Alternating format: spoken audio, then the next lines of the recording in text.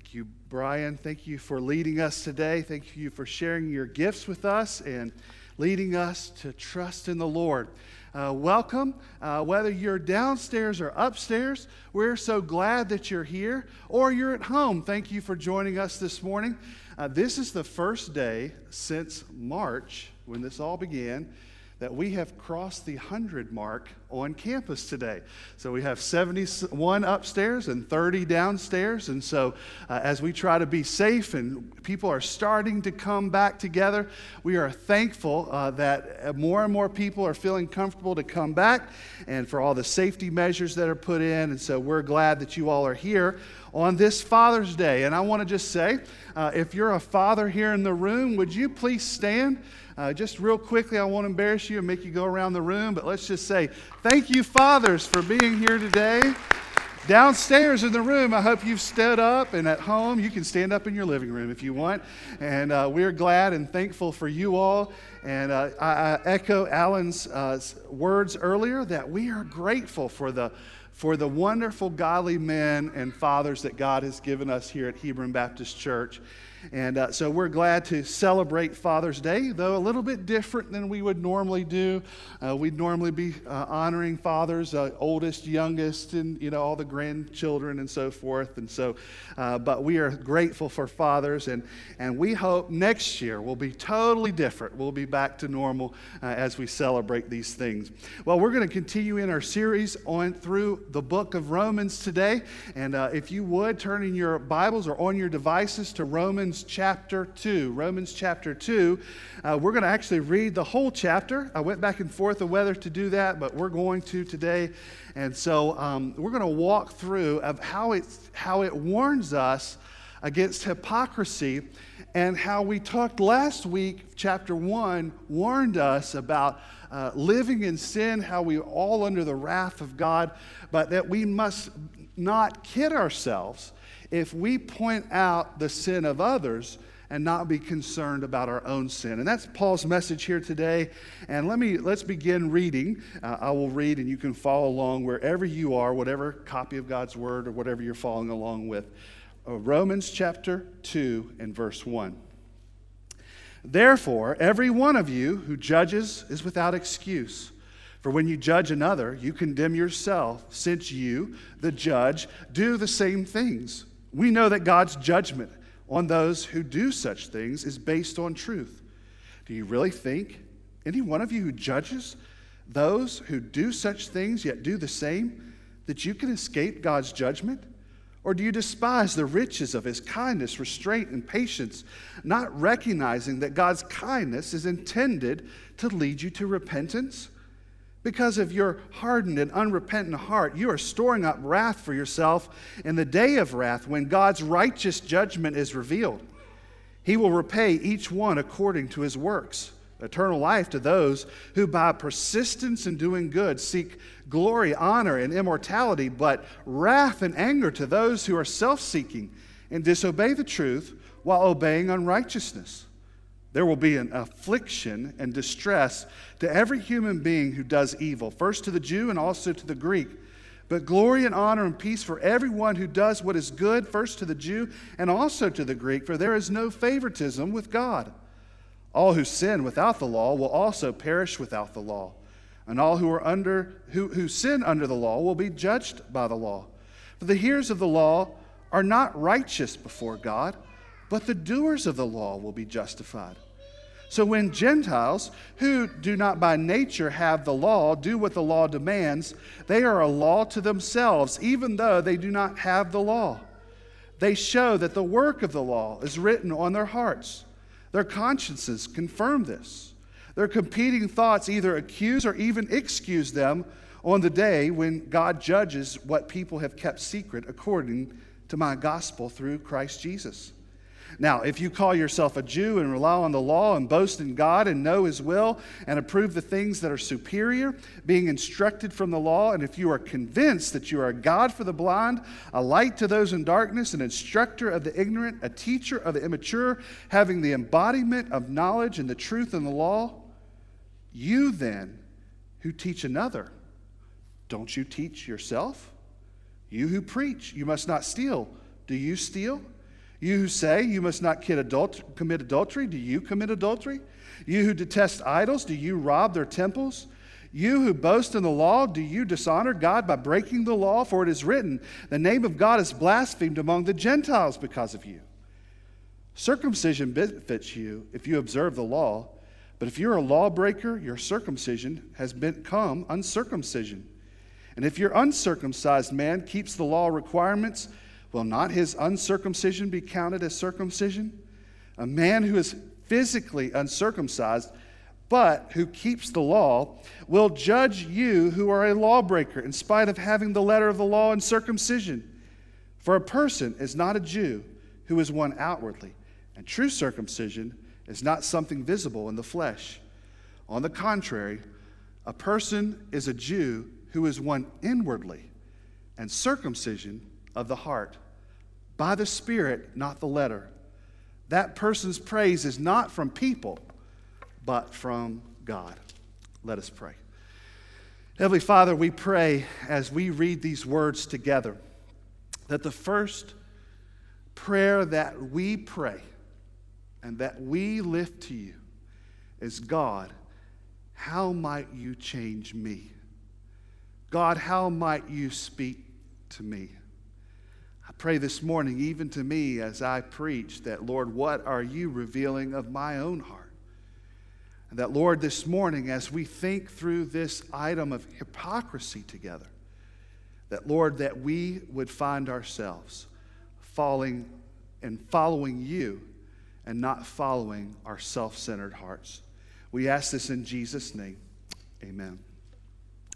Well, I know from experience, being a father of 2, soon to be 3, that if you are ever near water with children, you just might as well expect to get wet. It's just going to happen, whether it's a water pistol or a cup of water or some splash, you are going to get wet. And I'm going to tell you, I believe that the CIA might need to change their tactics and use cold baby pool water as the choice of form to enable or push people to the brink of confession. Because just the other week, we started the pool water and we got in there, and of course we didn't have time to let it warm up. And so of course, being a dad, I've got to kind of soldier up and try to get in. I didn't really want to at first, but all of a sudden, boom, I got splashed. And oh gosh, it's like this, it's almost like searing pain, and you don't really know what to do. And I may have screamed like a girl, but I'm not sure. But I know that it was painful. It was that dousing of cold water truly wakes you up and truly gets you alert. Maybe if I'm reading through Romans and I'm reading through and I get to chapter 2, maybe that's what chapter 2 sort of feels like. It's like getting doused with cold water and alerted. Because if you're reading Romans chapter 1 and you're reading what Paul says, that, the immoral is destined for wrath. We've all fallen away from God's standard. We've rejected God and we're gone farther away from Him. We're like, amen, amen, Paul, amen. We're there with you, Paul. We agree with you, Paul. And then we get to chapter 2. And then he says in verse chapter 2, it begins, therefore every one of you judges without an excuse. So, whoa, Paul, whoa. I was with you till chapter 2. I was with you to chapter 2. When Paul wrote the book of Romans, we know he was speaking to the church at Rome. And in the church at Rome, there was, yes, as we would expect, the Roman world, the Roman Christians, but also there was many Jewish Christians who lived in Rome that made up this church. And Paul said, I want to make sure that you all understand that there is none of us that is above being saved by faith in Christ.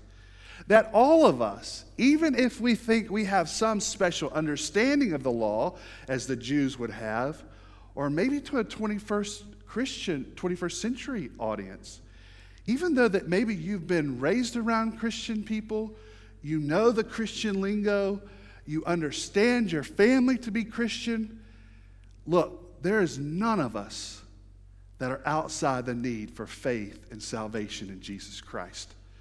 And we can't put ourselves in a place of hypocrisy that we put and look down on others and yet sin and do the same thing we're judging others to do. Paul is saying, we would say, Paul, are you saying that even religious people, those who are relying on spiritual disciplines and generosity and worship attendance, Paul's saying, actually, yeah, because none of those things save you. It is only the work of Jesus Christ. The reality is we all need Christ, and we should never have an attitude of where that we might be more safe or safe away from God's judgment than anyone else. The reality is, but by the grace of God go I.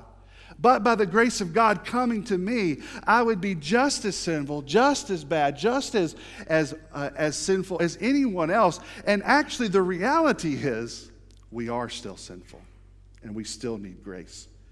So as we read chapter 2, I want us to observe 5 truths about hypocrisy that we might guard our hearts and our lives. If you're taking notes, number 1 is this: hypocrisy is judging others for doing the same thing you do. Verse 1 through 5 encapsulates this idea very clearly for us, as Paul helps us to say and warns us right off the bat. Therefore, every one of you who judges is without excuse, for when you judge another, you condemn yourself, since you, the judge, do the same thing. Here we see this common warning in the Scripture to do not judge others. Now, many people misrepresent or maybe misunderstand this command. Certainly, this is something that happens a lot in the Scriptures. Jesus talks about in the Sermon on the Mount, do not judge. And people believe or think that we should never look down or point out the evil in the character of someone. Well, is Jesus really saying never point out evil or never point out wrongness? Well, no, because we take the whole teaching of the Scripture. If Jesus said that, would he be contradicting himself later in Matthew 18 when he says, if a brother sins against you, go and take him to the church even if he doesn't repent? Well, here we come to chapter 2, and Paul is saying the same thing. He's saying, is he saying, never look on the sin of others as God has judged and said that is wrong? Well, no. Would Paul be then going against, literally, the verse right before the last sentence?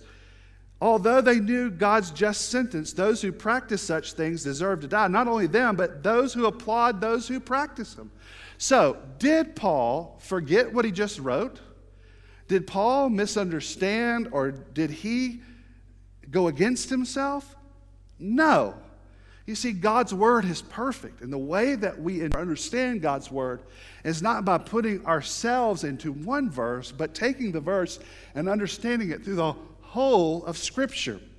And what Paul is saying here is when you judge or pass judgment, that it shouldn't be with the attitude that says, you are lost, and I'm glad now because it makes me feel better about myself. Or that others, you are being judged, and that's good because I am not. You see, I'm putting the judgment on somebody else with the failure of accounting for my own sin, or feeling better about myself because of someone else's mistakes. You see, it's funny because many Christians will say all sorts of excuses for our sin. We'll say, I'm tired, I slipped. But then when it comes to someone else's sin, sometimes we condemn others and act as though they have no hope. John Stott observed of this passage, he said, we work ourselves up into a state of self-righteous indignation over the disgraceful behavior of other people, while the very same behavior seem not nearly so serious when it's ours rather than theirs. And this is what Paul is speaking to. He's saying you're judging for someone else doing the same thing that you do. And in verse 3, Paul says, Do you really think any one of you who judges those who do such things yet do the same, that you will escape God's judgment? Well, the best way to understand this is an idea that the 20th century a believer and philosopher Francis Schaeffer said.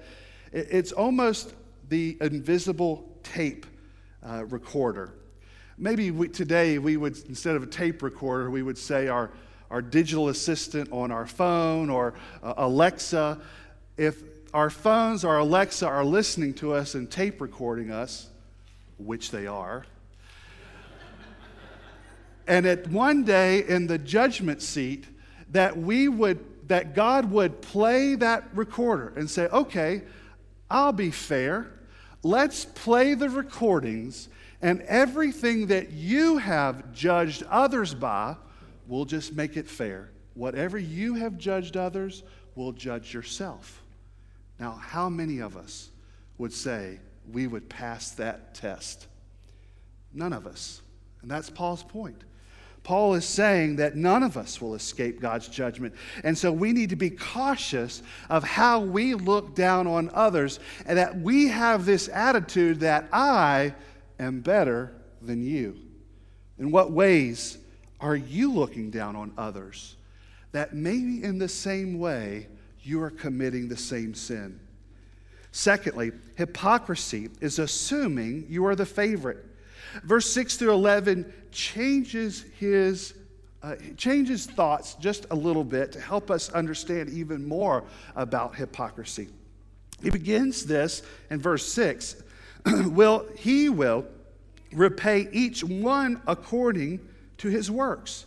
Now, Paul is quoting Psalm 62.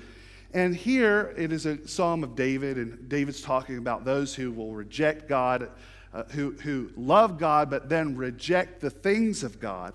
And David's point, and now Paul's point, is that you are judged according to your works. Now, of course, if you're reading Romans through and you're reading here and you stop here and you say, whoa, Paul, didn't you just say over in chapter 1, verse 17, that for in it righteousness of God is revealed from faith to faith, that the righteous will live by faith? Are you saying, Paul, now that you have forgotten what you read almost a chapter or wrote a chapter before, are you misquoting yourself, or are you going against yourself? No. Paul is not going against himself. See, there is always a connection between our faith and our work. Someone who is saved by faith, what did even Paul say in verse 17? That from faith to faith, that we live by faith, that we are righteous, that we are saved by faith, that we are made clean by faith, but then by faith we agree with God and we live His standard and we walk by faith.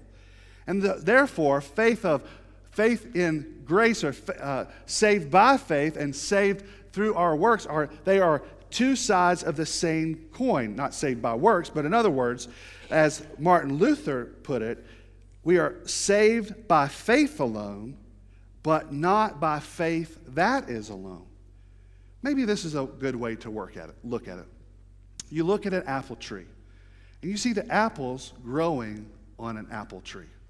Well, what does the apples communicate? That there's life in that apple tree. You don't see apples growing on a dead tree. You see apples growing on a live, healthy apple tree. But is the apples life? Do they provide the life to the tree? No, it's the opposite, right? It's the roots that are drawing nutrients from the ground that come up through the tree itself that provide life to the fruits. So in the same way, a life of righteousness for us proves that God has given us righteousness in our heart, that by faith we have been saved. So understanding this truth, we cannot be hypocritical and assume that somehow, if we are showing deeds of faith, that we are showing some righteousness, that we are somehow favorites of God, that we deserve some bit of closeness to God. Sometimes we can be lulled into believing that we can do good things, and that these good things is what draws us to God. But that's not what the Bible says. It is by faith we are saved. That reminder to us that even in our good works, we're still not perfect. Jesus helps us to understand this very well. When he preached in Matthew chapter 5, he says this in verse 21, "You have heard what it was said by our ancestors, 'Do not murder, and whoever murders will be subject to judgment.' But I tell you, everyone who is angry with his brother or sister will be subject to judgment. Whoever insults his brother or sister will be subject to the court. Whoever says, 'You fool,' will be subject to hellfire." Now, this is a pretty high standard that Jesus set.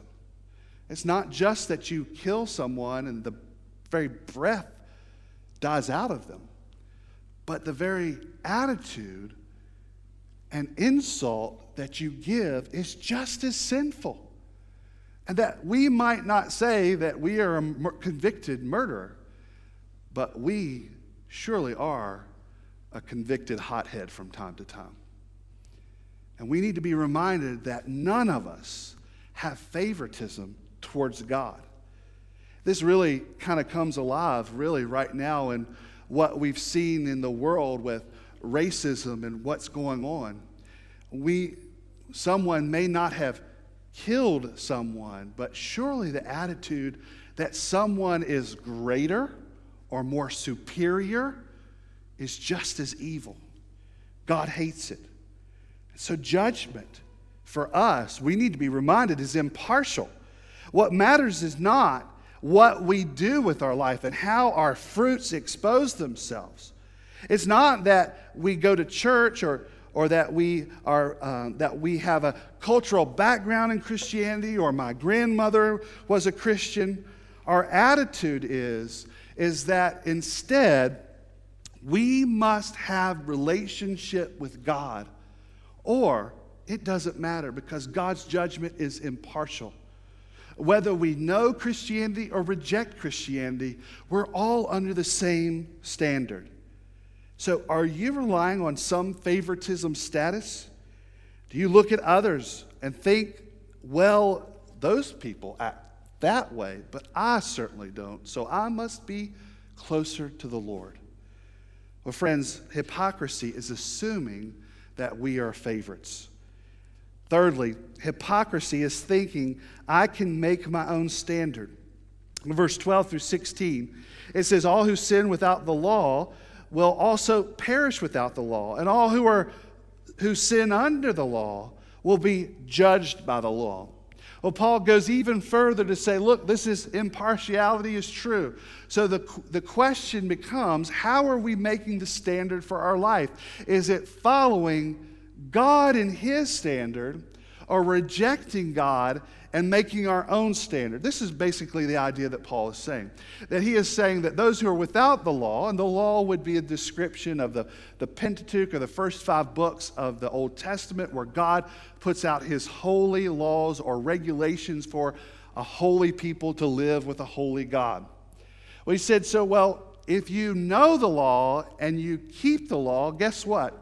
You're still guilty, because you can't uphold the law. But if you reject the law and don't follow the law, well, you're still not safe, because God has imprinted Himself on all of humanity to know that what is right and wrong. I mean, surely we have watched a video of someone hurting another person or cringing because we innately know, and we watch this video as the life seeps out of someone, or that someone is being hurt.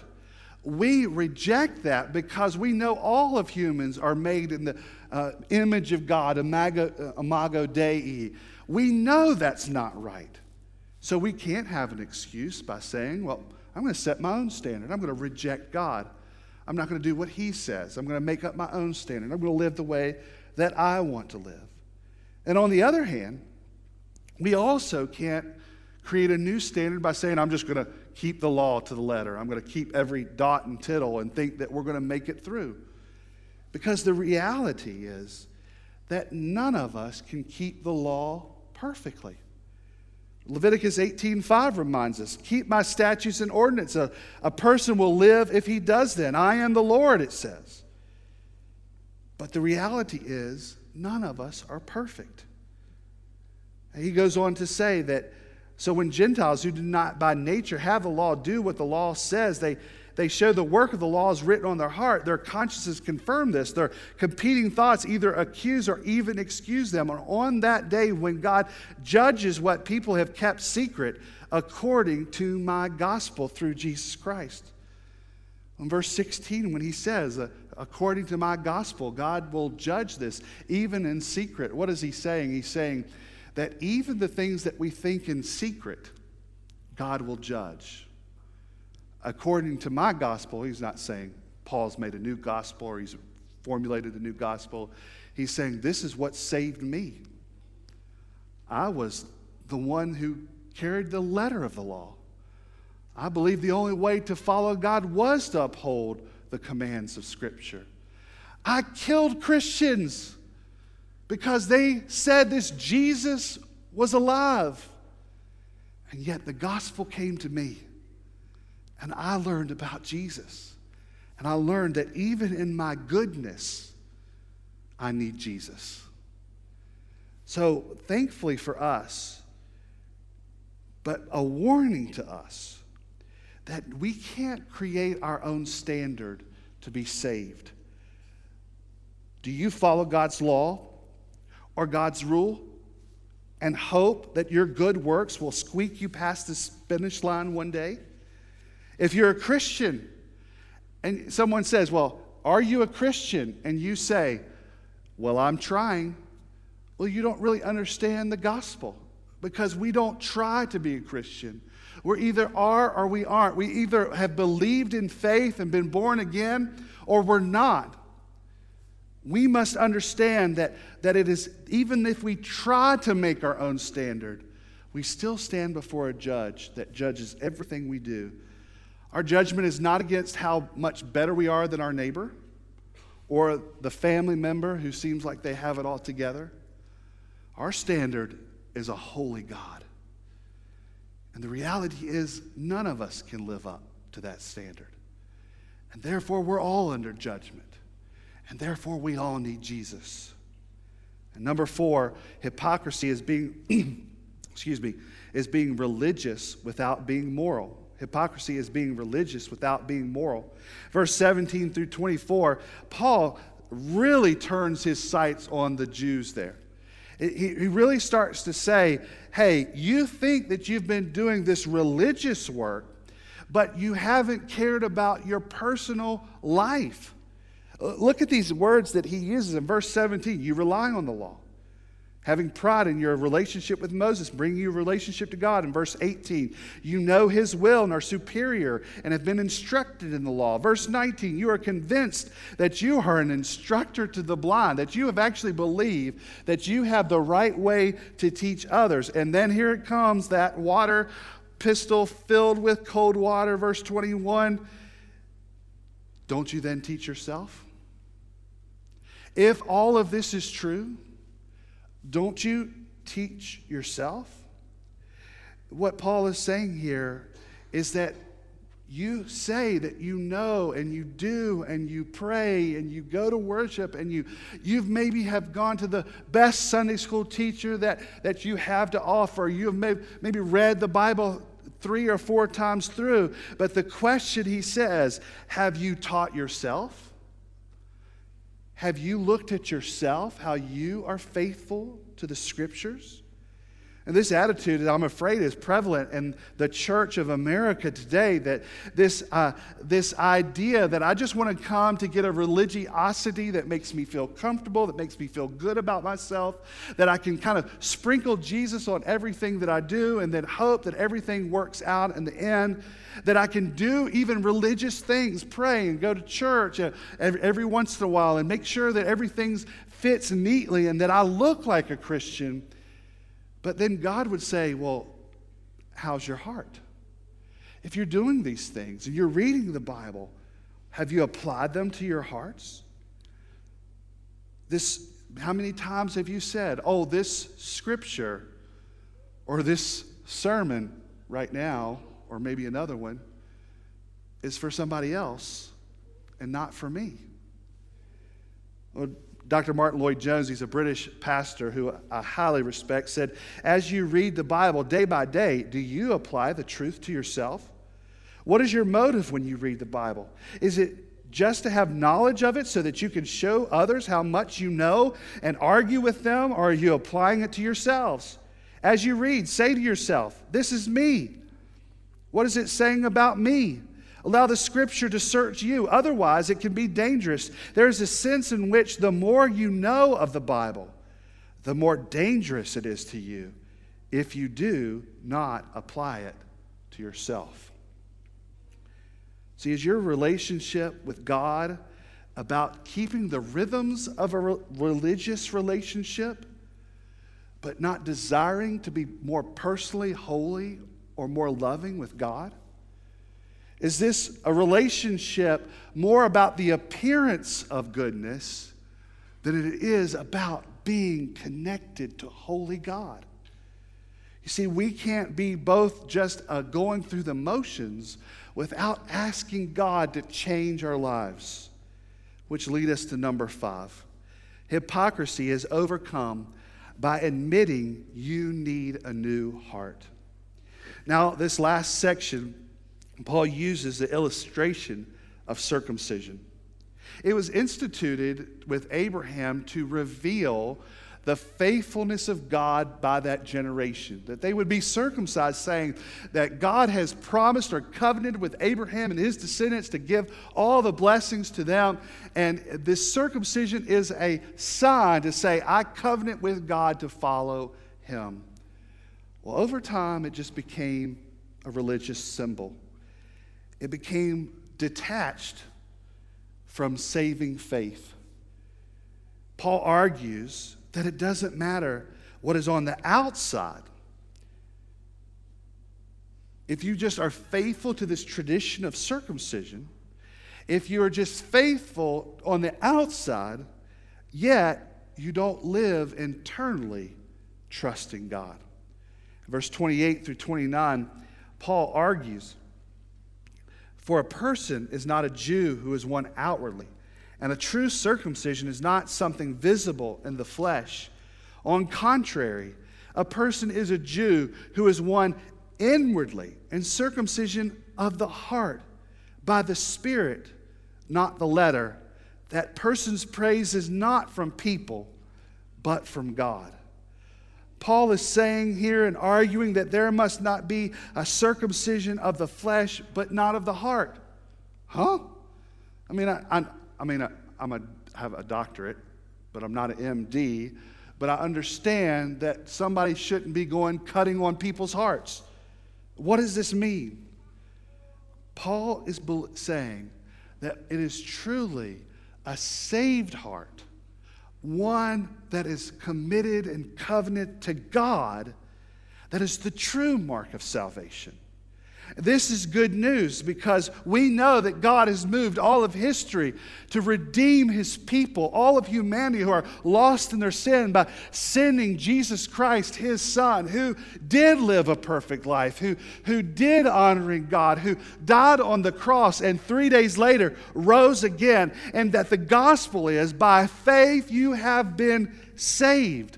The good news for us is those who have been saved by faith, that we are inhabited by the Holy Spirit that gives us, yes, faith, but also new life. It is what the prophet Ezekiel wrote when God says, I will give you a new heart and put a new spirit within you. I will remove your heart of stone and give you a heart of flesh. I will place my spirit within you and cause you to follow my statutes and carefully observe my ordinances. You receive the Holy Spirit. That then changes of your life come not because you want to please God to earn his salvation, but instead you have been saved by grace, and there is nothing more that you want to do than to please God in how you live.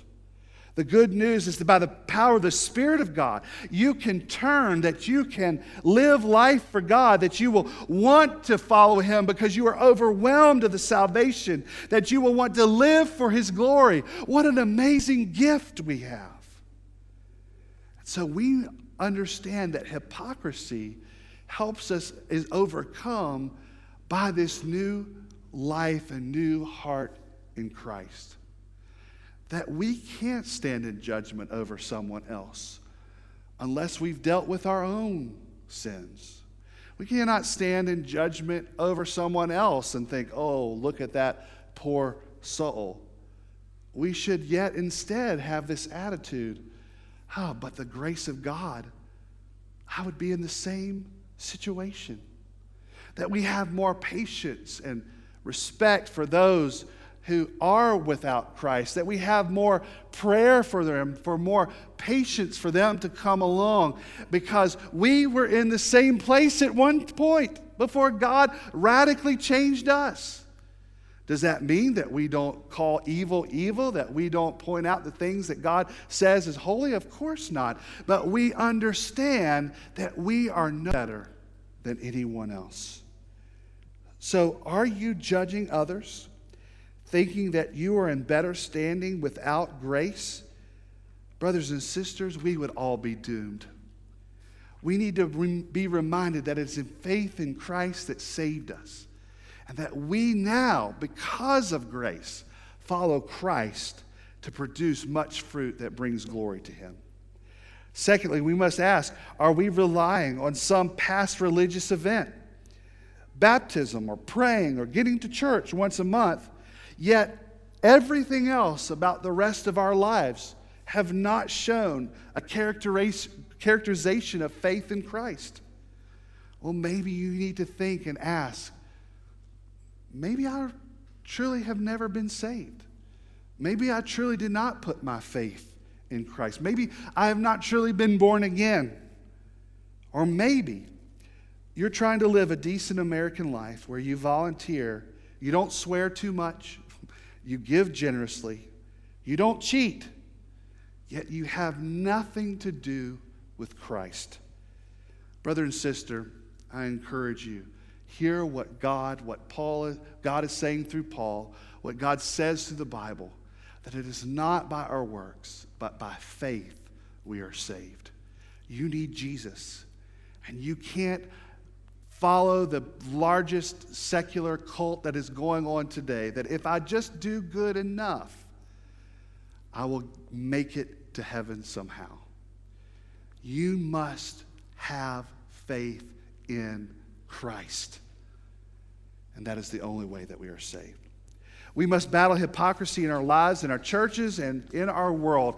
And it's done by asking and holding on to faith in Christ. Let us pray. Heavenly Father, we are thankful this morning that we can come to you in faith and know that forgiveness is available through your Son, Jesus Christ. We pray, God, that we are guarding our hearts, that we are not hypocritical, that we are not looking down on others, that we guard our hearts by comparing apples on our own apple tree to the person next door or to the one down the street, that we are understanding that it is only by grace that we are saved. And I pray that if someone is struggling to know about their life, that they turn to Christ, that they would know that by faith we are saved, and that the works will come as a result. Turn to Christ, we pray. Turn to Christ. We're thankful for this message. In Jesus' name, amen.